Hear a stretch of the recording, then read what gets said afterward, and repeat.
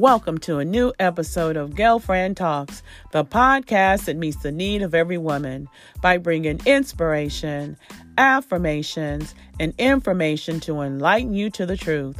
I am your host, Gail Brown, your podcast girlfriend. Well, hello, girlfriends and gentlemen. If you're tuning in as well, I am back and I am so glad about it. Now, I know it's been a few weeks since we last talked, but life has been lifing, but it's not in a bad way. I've been mainly focusing on my life coaching business. As some of you know, I began the journey, entrepreneur journey in starting my own life coaching business, Healing Touch Life Coaching. Now, if you haven't checked it out, you can go to www.healingtouchcoach.com. Now, it's been an honor and a privilege being able to serve others in a way that is transformative, not only for my clients, but myself. I say when people get me, they get God. And that's because as soon as you become a client of mine, I begin praying for you and myself. I pray that God will give me the discernment and the wisdom to meet you where you are that will lead you to your healing and restoration. Now, I recently had a client who had her final session out of 4 sessions. And let me tell you, y'all, I am so blessed by her healing and transformation. As a result of God working through me, He was able to work in her. But she really did embrace the process. And as a result, she was able to not only benefit from my coaching, but she is able to thrive. So needless to say, I am looking forward to the many other lives that God is going to use me to point them to their healing and transformation. And all glory be to God. Anyway, like I said, I am glad to be back to share with you what God has laid upon my heart. But before I begin, make sure you hit that little follow button as well as that little notification bell that will alert you to any new episodes that I upload, as well as make sure you share Girlfriend Talks with family members and friends. And I would certainly appreciate that. Now, before I begin, I want to share with you a revelation that I recently got.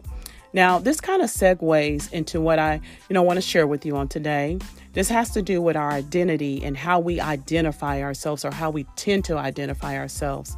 The Bible says in Matthew 3:17, a voice from heaven referring to God said, "This is my son, whom I love, with whom I am well pleased." Now, think about this. At the time God says this of Jesus, his son, whom he loves and with whom he is well pleased, it's interesting to know at this point, Jesus had not performed not one miracle, had not led the masses, or journeyed to the cross.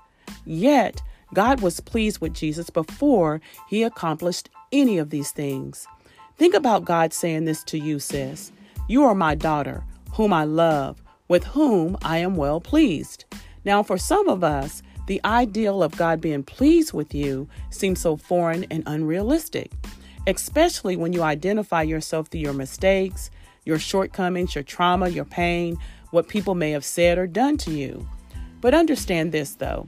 God being pleased with you has nothing to do with any of these things, and not even your greatest accomplishments. God being pleased with you has much to do with who and whose you are. The fact that you belong to Him serves as a source of identification. Think about this. Now, we have ID cards or photo ID cards, right? Which basically proves who we are. In other words, it's our identification card. Now, our quote unquote identification card that we belong to God and Him being pleased with us is the blood of Jesus. This is how God identifies us. Because of Jesus's blood that covers us, our sins, our pain and hurts, His thoughts of us is rooted in loving kindness, forgiveness, blessings, and favor. The lesson here is when we place our identity in any other place than God, we fail to see ourselves from God's perspective. So my prayer is that we stop identifying ourselves through our challenges, our pains, our mistakes, and even our accomplishments, and begin identifying who we are based on whose we are. Now, I just wanted to share that little tidbit of encouragement with you. Now, today, I want to share with you about a video I recently ran across. And man, let me tell you, It has helped me to be mindful of the words that I speak.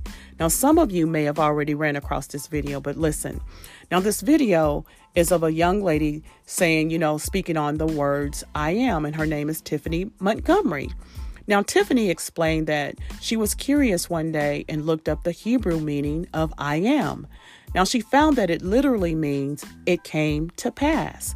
She said, when you say these things like, I am sick, I am poor, I am weak, I am frustrated, these are not just light words.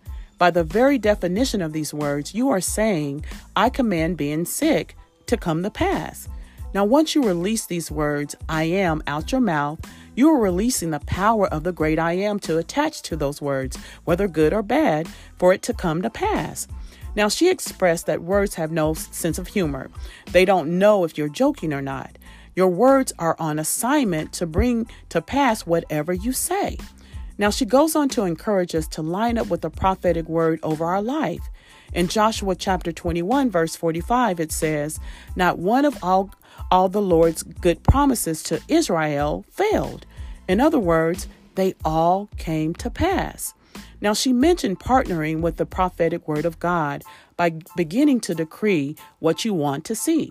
Sometimes that means decreeing the opposite of what you don't want to see, but stop saying what you don't want to see. Now, this word that this young lady shared has been life-changing for me, y'all. It really has. Did you realize that the most important confessional words that you speak come after the two words, I am? I learned that I am is an identity confession. It communicates who or what you believe you are. Ultimately, what you say will become what you experience. The more I thought about these words from this young lady, I thought about a few things. Now, she mentioned partnering with the prophetic words of God. And I thought about how God watches over his word to perform it. In other words, God is looking to partner with his word to bring it to fulfillment. Now, we give life to what we say out of our mouths. John chapter 6, verse 63 says, the words that I speak unto you are spirit and they are life. The Lord spoke words that brought life. However, with that being said, remember that life and death is in the power of the tongue. You can speak life or you can speak death. We have to be mindful of what we create with our words. God created the heaven and earth with the words that he spoke from his mouth. He said, let there be light, and there was light. Now, everything God said was created with a word. With this being said, I want us to be mindful that the words we speak should not be self-motivated or rooted in fleshly or worldly desires, but more so what God desires according to his word and his will for our lives. And what is God's will? Well, his word is his will. The more we spend time with God in his word and worship and prayer, our desires begin to line up with his. So when you speak the words, I am strong, it's backed up by his word. When you say that I am thankful, it's backed up by his word. When you say that I am prosperous, I am healed, it is backed up by his word.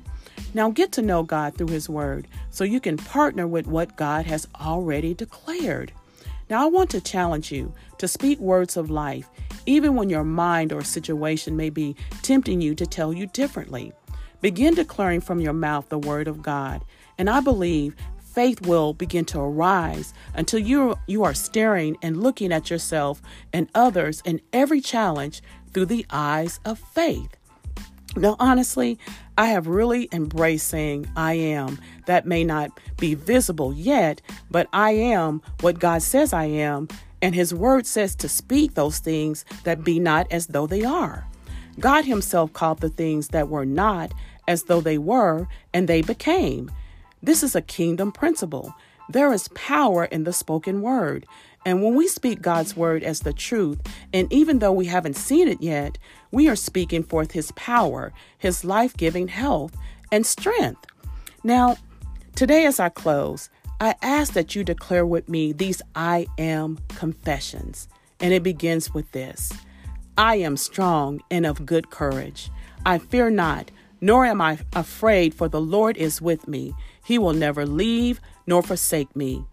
I am loving, and I love others as Christ loves me. I am prospering. I am in good health, even as my soul prospers. I am hedged in and protected by the Lord, my God, on every side.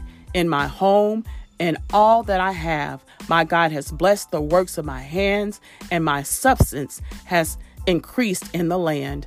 I am still and at peace because the Lord is fighting for me. I am loved by God. I am a friend of God. I am inseparable from the love of God. I am a child of God by faith in Christ Jesus. I am healed by the stripes of God. I am the righteousness of God in Christ Jesus. I am an heir of God and a joint heir with Christ Jesus. I am healed emotionally because God heals the brokenhearted and binds up our wounds. I am supplied with all my needs by God, according to his riches and glory by Christ Jesus. I am God's workmanship, created in Christ Jesus to do good works. I am a faith walker. I walk by faith and not by sight. I am alive.